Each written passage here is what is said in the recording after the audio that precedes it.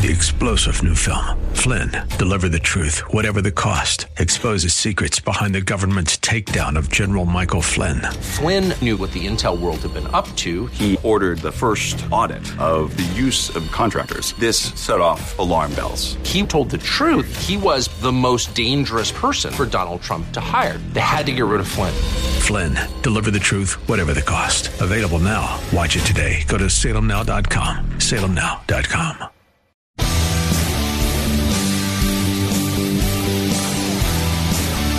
Are you looking for truth from God's Word that you can understand and apply to your life? You'll find it today on Make It Clear with Dr. Stan Pons. Listen now as Stan makes it clear.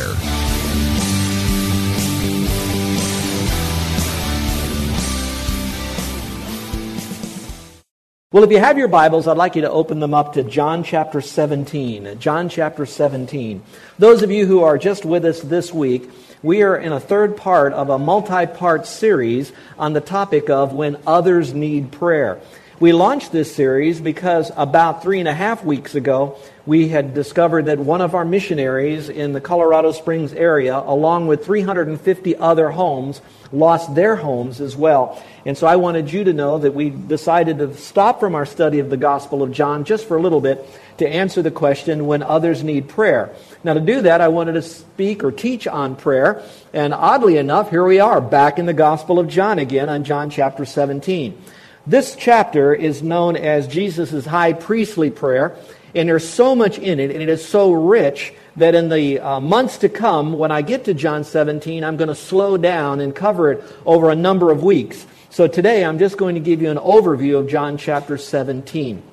Let's talk just a little bit about prayer for some of you that are new into this. Some of you that are now discovering what prayer is all about, you might think that prayer is asking and receiving. We ask the Lord and He receives. We receive from Him what we asked. And a lot of times that's the case.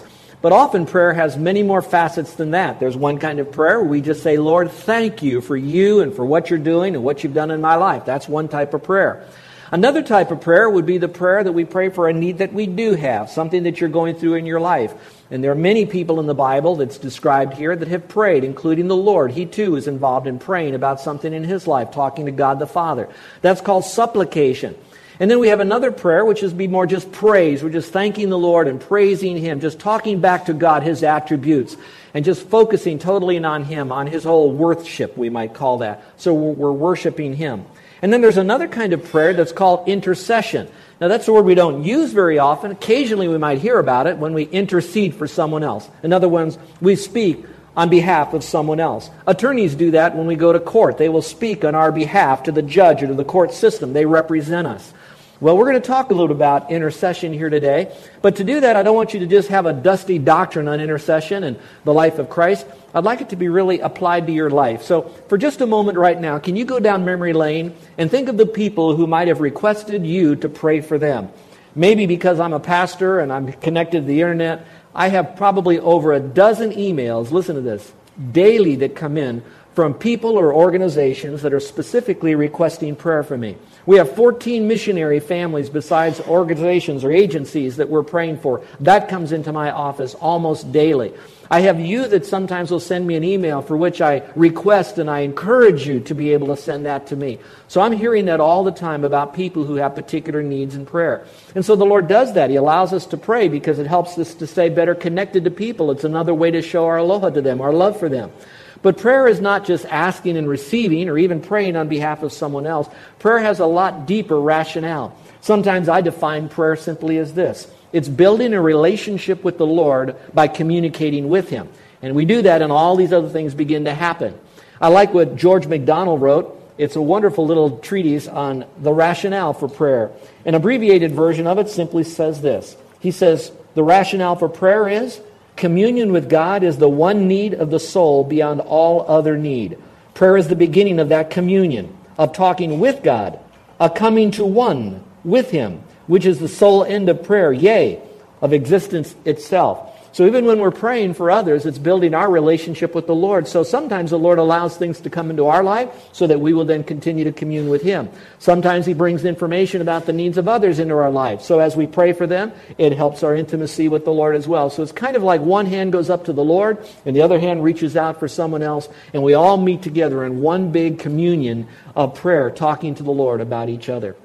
Maybe what you'd like to do now is to pull out your notes for today that you have in your worship folder and write down the names of some folks that have some significant needs.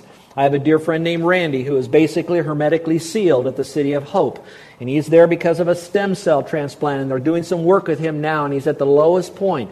I received a letter from a lady who has been married over 50 years, and her husband now has moved out and decided that he needed to have a soulmate at the end of his life, and it wasn't going to be her. I received another request from someone by the name of Jasmine, who they're going to, she's been induced into a coma, and they're going to try to bring her out of the coma tomorrow. And that family is pleading for prayer and the surrounding situations. I have another person who has surrendered their life to the Lord, and now they're finding that their health is deteriorating, they're bleeding, they're going to the doctor, they don't know what's happening, severe headaches. And besides all that, the legal system has caught up with them, and they're incarcerated at this point. And so now they're wondering, now, should I still serve God? Look what's happening. Is God real in my life? Now, those are pretty dramatic. Some of yours may not be that dramatic. But I think all of us have come to a point that people do have needs, and we should do something about that in the area of prayer. And I'd like to speak to that. But to do that, we have to answer those very important questions. And the first question is, do we want to learn how to pray for others the way God wants us to pray? And then finally, if we do want to learn how to pray for others, will we use His book as our model, our message for learning how to pray? So this is going to be our prayer manual, our lesson book, we might say, about prayer and how important that might be for all of us. Well, we've covered some aspects about different people who prayed, but I wanted to go to the one who could teach us the most about prayer, which would be the Lord. Now, John 17 is actually, in my opinion, I will define it this way. They would call it the high priestly prayer because Jesus is the high priest who talks to God the Father.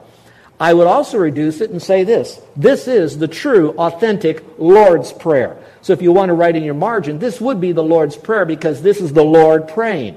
Now, most of you, when you hear the Lord's Prayer, including that great song called the Lord's Prayer, they will take you to Matthew, and that's another whole passage of Scripture. I believe it's the Lord, and He's teaching about prayer, but He's teaching disciples and then you and me how to pray. So maybe it's the Lord's Prayer because He's teaching us how to do it, but really the Lord praying is John chapter 17, and He's going to do that. Now, before I get into the Lord's Prayer, I want to explain a little bit about intercession, because when you're thinking about that person, that name you wrote on your worship folder there, and you're thinking about that person and you want to intercede for them, you want to pray on their behalf, you want to take their petition on their behalf to God the Father, if we're going to do it like the Lord, He's our model, then we would then learn all about intercession.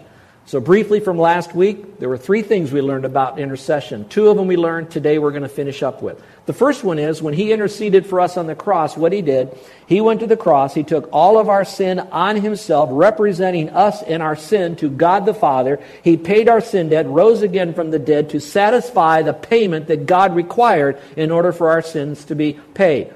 Now, how does that fit into prayer? It fits into it this way. If intercession is representing someone else, then it's simply this. When you pray for that person, whomever it might be, if you will, for that moment, emotionally, mentally, as much as you humanly possible can do, if you will take on their need as if it is your need, as best as you can, you own that need for yourself. If they've lost a job, feel for a moment what it would be like for you to go to work and get a pink slip. If they found out that they've got cancer, what would it be like if you went to the doctor and they said, the diagnosis is cancer for you? And so you're owning that for that moment. It will help you to identify best with that person, perhaps in a way that will bring them to the Lord in prayer. That's intercession. The second thing that He did is He didn't just intercede only and it ended there. He continually makes intercession for us, even to today. After He resurrected, He's in heaven making intercession for us now. Now, I think that's important because while we can pray one time for the person, it might be a good model to look at Christ that He continually prays for others. Now, in a minute, we're going to see what did He pray for, because you'll notice He didn't pray that people would get a job or necessarily that they'd get over cancer. He prayed for other things, and we're going to learn what that is in a moment. But the point still being is that He is praying for them. Then there's another caveat in this, because we have God the Father that's hearing all of these. We have God the Son who's interceding, and now we have the Holy Spirit. Now, the Holy Spirit is part of the triumvirate, the Trinity, and so what is His role? His role now is this, that when we pray and we don't know how to pray, maybe the best way to pray or exactly what that person is going through, we now are saying we're going to do the best we can, we're praying, but when we don't know how to pray, the Holy Spirit then will pray in His own groanings. It's not us having another language, it's not us praying in tongues, it's the Spirit groaning, and generally that groaning is in context because of the sin that's being done. So when we're praying for someone, yes, we want to pray that they might get a job, and we might want to pray that life is a little easier for them, maybe with their health. But the reality of it is the greatest need they have is a spiritual need, because those needs are going to be eternal. Now, stay with me. If they're lost, that's an eternal need that they have. They need to know Christ as Savior. And if they don't come to Christ, they'll spend eternity separated from Him. So they have a tremendous need of being able to enter into a relationship with the Lord. As a Christian, we too are going to have to give an account of our lives, not to see whether or not we get into heaven, but the rewards that we have. And so when we do things that are not right in our life, and there's sin in there that separates us from the Lord, that's a horrible thing for us even as Christians. So part of our prayer is that people would then become a fully devoted follower of Christ. And so we would pray for them as well. So now we have the example of Christ on the cross, once and for all, paid for sin. And then continually, we're eternally secure in Christ because He continually prays for us. So that our sins are paid for no matter what happens. He's our advocate before God the Father. Now the question is, if we were to pray like Christ, who did He pray for? And that might be a question we could ask. Who should we pray for if we're going to pray like Christ? And then when He prayed for others, what are some of the things that He prayed for? So as we look at Christ, we're going to then look at how He prayed. So let me frame John 17 for a moment in the context of the Gospel of John. I think it'll help you. The Gospel of John spends most of its time at the early part of the life of Christ and at the end of the life of Christ. The last week of His life is found in John 13 all the way through John chapter 21. So there's a lot of material there dealing with the last week of His life. What we're going to look at in John 17, if you will look at verse 1 here, if you will, for just a moment. John 17, verse 1, just a little phrase. It says, Jesus spoke these things, and then He lifted up His eyes. Now, what did He speak? And then He goes into His prayer. Well, what's just happened is that He finished up with the Lord's Supper. He's washed the disciples' feet. We've seen that Judas Iscariot, the betrayer, went out to betray Christ to the Jews, to the Jewish leaders. And so now He's taught His disciples some bit about prayer. That's in the last part of verse 16. He spoke those things, and so now that's over with. Last Supper's done. The washing of the feet is done. Judas is out of the picture. He's done His teaching. So He pauses right then to pray. I do not believe He was yet in the garden yet to pray. So He was now talking to God the Father before He went to the garden and before the final betrayal. Now when I read that, I got thinking, all right, if you were going to go through a time that you knew that you were going to face the most horrific challenge of your life, you had to stand before a superior to represent something you've done in your life. You knew that you were going to a doctor and you're going to hear a report that may not be well. Some of you that already know you're prepped for surgery. What would you be praying for? I would be thinking He might pray for strength, He might pray for other issues, but He didn't. He prayed for something that was very important. First of all, who did He pray for? Now, I don't have time to unpack all of this. I will in future weeks. But verses 1 through verse 5, Jesus begins to pray for Himself. Now, He did not need to confess sin, but it was a time for Him to again, in prayer and communion with God the Father, say things that would show to us the unity that He had with God the Father.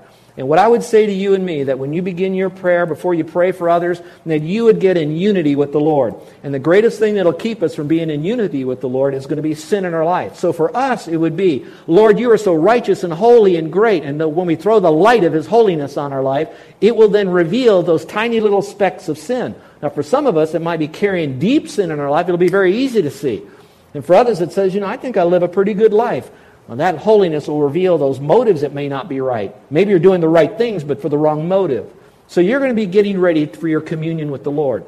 And then verses 6 through verse 19, He then talks to the Father about His disciples that were there on the earth. In a moment, I'll tell you what He talked to them about. But right now, I just wanted you to know He's talking about His disciples. Those would be the people that are going to take His legacy on to the next generation.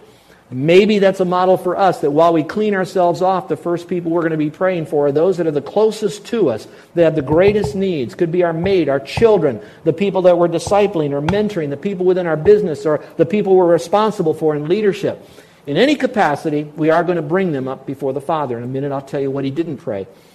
All right, then number 3, after He prayed to the Father about Himself and He prayed about His disciples, and this is where we're going to spend most of our time, He literally prayed for you and me. He prayed for the believers that were in the future. To me, it's so big, I can't even wrap my whole mind around it. I know that I was in the mind of God before I was born. I also believe God knew that I would be a Christian today. So I believe that 2,000 years ago, when Jesus was there, before he went to the cross, he was already praying for me, knowing that I would become a believer later on and for certain aspects about my life, which we're going to learn about in this particular chapter of the Gospel of John. So essentially, here's what he's doing. He is praying for you and for me. And to me, that's pretty huge. Now, if you have your Bibles, I'd like you to get them out right now to John 17, because I want to show you some things that he did not pray for. And to do that, you're going to see three phrases that are often kind of linked together. It might help you see this a little bit better. So first of all, you might want to look at verse 9. Jesus says, I ask on their behalf, and he says, I do not ask on behalf of the world.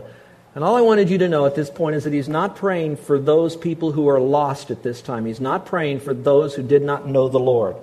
Secondly, here's what he did not pray for, verse 15. He says, I do not ask you to take them, that would be the disciples in context, out of the world. So he's praying for them, not that they would be relieved from the challenges that they're going to face, or that the challenges would be removed from them, or they'd even be taken to heaven to get out of all their problems. He's praying for one thing. Go to the rest of the verse. He says, I pray now that they will be delivered or kept from the evil one. And so maybe for some of us, for just a moment right now, think about those people that are going through horrific challenges in their life right now. Now, I hope you don't think that I'm a fatalist, and I sure hope you don't think that I want pain in anybody's life. I don't want pain in anybody's life. I don't want pain in my own life. But I wanted you to know that he knew that these disciples that he was praying for here, that they were going to go through horrific pain. We know that all of them went through martyrdom. All of them died through martyrdom, except one, oddly enough, was the Gospel of John, written by John. He was boiled in oil. He came out of the oil, came off the Isle of Patmos, and he wrote a lot of the material we have today. So while he was martyred in the boiled in the pot of oil, he did not die from that. The rest of them all died a martyr's death. But he never once said, delivered them from that. Delivered them from the jails that they would be in. Delivered them from the rejection. Delivered them from the stones that would be thrown at them. Delivered Paul from being in a night and a day in the deep, nearly drowning. He didn't say deliver them from that. Get them out of the world. Get the problems away from them. But he did say this, in the midst of whatever they're going through, that they may be delivered from the evil one, from Satan. So maybe right now, as we're carrying the weight in our prayer life of all these people, and sure we want the suffering to be relieved, and we're going to pray for that. We're going to learn some things about prayer here in weeks to come. But right now, the greatest prayer that we could pray, that in the midst of their suffering, before that they're delivered out of that or from that Satan would not be doing anything that would hinder them in any way from experiencing the greatest lessons about God they possibly could learn. Let that sink in for a moment. We're going to pray that Satan doesn't do anything to steal any of the seed, perhaps, of God's Word that would be in their life during this time of growth, so they could experience the very best from the Lord they possibly could experience. Now, number 3. He didn't pray for the world. He didn't pray for the disciples to be delivered out of the world. But here's what he did do. He did pray for you and me. If you will, verse 20. He says, I do not ask on behalf of these alone, meaning the disciples, but for those also who will believe on me through their word. Well, as I went through this material, I found that there was a running thread through all of John 17. And there are many running threads, but I believe the big thing he's praying here more than anything, one of the words that seems to be found throughout John 17 is simply this. It's so important that the disciples, because it's in the context of their passage, their section, as well as all of us today, because he prayed for us in the future, was simply this, that we would be unified one with the other. Now that is very simplified to be in unity. So now you have to ask the question, if that's what he prayed for us, why did he pray that for us? Because connected to that whole concept of unity with one another is the concept of being unified with God the Father. And the result of all of that unity, watch this, is so beautiful, is that the world would look at this and they would see something that would be so supernatural that the world could not manufacture in any way possible. And that through that we will more easily come to know Christ as Savior, and that we will have that intimacy with God. So this unity is absolutely so huge in our life. I got thinking when the Lord was there praying for his disciples and for people like you and me. Can you just with me for just a moment in your mind? Here he is praying to God the Father. He's talking to him. And who do you think was in front of them? Because he was with them at that time. He'd be looking at Peter over here. And as he saw Peter, he thought, Peter, is going to reach so many people for God. So many Jews are going to come to know the Lord as their Savior through Peter. So many churches are going to be started through Peter and the people he's going to disciple. So he's looking at Peter as he begins to pray, and he prays that there'd be unity there. And then he looks over here at John, and he realizes that John is going to see so many people in Asia Minor that's going to come to know the Lord as their Savior. So he's praying for John. And then he sees the vacancy where Judas Iscariot would have been. But because he was the rummy and left, he's now seeing where that hole is going to be filled by the Apostle Paul. And he's thinking about him already ahead of time and praying for him as a future disciple, knowing that he'll be starting so many churches in Europe and it's going to spread all over. And then we have our church here today. And so I'm looking at all these people that he's praying for. And the one thing he's praying for is that they would be unified, and how important that really would be to them. Well, if you will, take out your notes, because if you'll notice, the first one is to be rightly unified. I need to park on that just a little bit, because if we're going to be right with the Lord, what does it mean to be rightly unified with Him? That's such a key phrase, to be rightly unified with Him. Now, when we're talking about rightly unified, we're not talking about that we all have to be a part of the same organization, we all have to get all the denominations together, that we all have to compromise our theology, and the greatest way we have unity is all you have to do is love God, hate Satan, and we're unified. That is not how God operates. That unity is far deeper than all of that. It says a whole lot more about us walking together in love and faith. Let me go back for just a moment. Maybe, and this is Ponsism, meaning this is my opinion here, it could be that the Lord is now wanting to teach this whole thing of unity, and He's doing it because there's an object lesson of what's going on at this very moment. Do you all remember who Matthew was? Matthew represented Rome as a tax collector. A little-known disciple who was there, not much written about him, we know, is also a Simon. It wasn't Simon Peter, it was Simon the Zealot. He was one who was a Gentile. He was so zealous because he was against Rome. And so now you have someone who's pro-Rome, someone who's against Rome, and is part of your team right here, and you wonder how that unity must have fit together. So you can see as you look over this group, they were having some challenges. Then you had James and John who were vying to see who's going to be first in the kingdom. And while that was going to happen, you saw the other disciples that were jealous of these guys trying to be the first in the kingdom. So you had disunity going on there. And so the Lord's heart is broken when He sees these kinds of things. And He realizes unless we get on the same page together, quote, the page of biblical accuracy and sound doctrine, what's going to happen then is there's going to be conflict in our life. And may I add one more thing? Knowing sound doctrine only makes you theologically, mentally, intellectually with sound orthodoxy, but that doesn't mean we're living it out. Now we have to live it out. And that's what he's really speaking to here. So it's the right relationship with one another.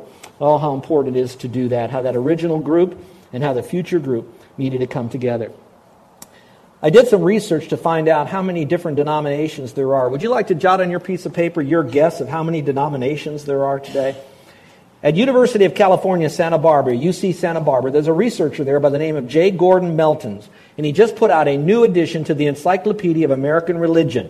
I got this out of AP, and so here's what he said. He said that in his list there are 2,630 denominations, 2,630 denominations, and 24 informal families.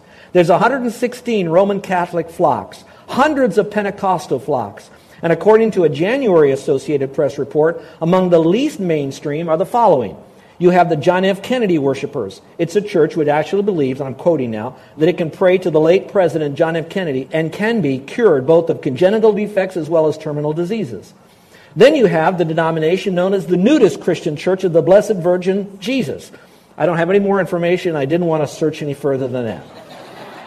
Then you have the Church of God Anonymous, the Church of the New Song, which once offered porterhouse steaks for communion. Then you had 22 other denominations that believe in UFOs, including the Clone Happy Raelians. And in addition, it talked about the Church of the Ministry of the Universal Wisdom, which is a church that looks for flying saucers that are going to come. And then there's the Church of What's Happening Now, and it's obviously a more contemporary church. And then we get into the one that's closer to home. Out of the list of 2,630 denominations, he found 30 different denominations calling themselves Baptists alone. Seventh-day Adventist, Two-Seed in the Spirit Baptist, Presbyterian Baptist, General Baptist, Regular Baptist, American Baptist, Northern Baptist, Southern Baptist, Conservative Baptist, and the list goes on. And just last week, I was having breakfast with one of our guys, and he was telling me that he had a relative on the mainland that goes to a church, and the name of that church is called the Scum of the Earth Church. And I haven't Googled that one either. That one must be pretty fantastic as well. I'm not dissing all of them. I'm just going to tell you how that different people want to go through Scripture and to look at all the different things that they have there and how fractured they really are. And so he says that we need to be rightly unified. I want to talk about that. What would be, if we're rightly unified, what would it begin to look like? Hold your place in John 17 and look, if you will, at Philippians. And this will be the only other passage other than John we're going to look at today. But I want you to look at Philippians chapter 2. Philippians chapter 2. This is a result of what being unified rightly could look like. I know I'm reducing it to one verse, so it sounds like I'm proof texting this, and I apologize. I don't have enough time to totally unpack it like I'd like to. Why am I giving this to you again? If you want to pray for those that are going through trouble in their life, you want to pray for unity. You're listening to Make It Clear with the teaching of Dr. Stan Pons, founder of Make It Clear Ministries. Make It Clear is dedicated to taking the Word of God with clarity into every person's world. It is the support of listeners like you who make the ministry of Make It Clear possible.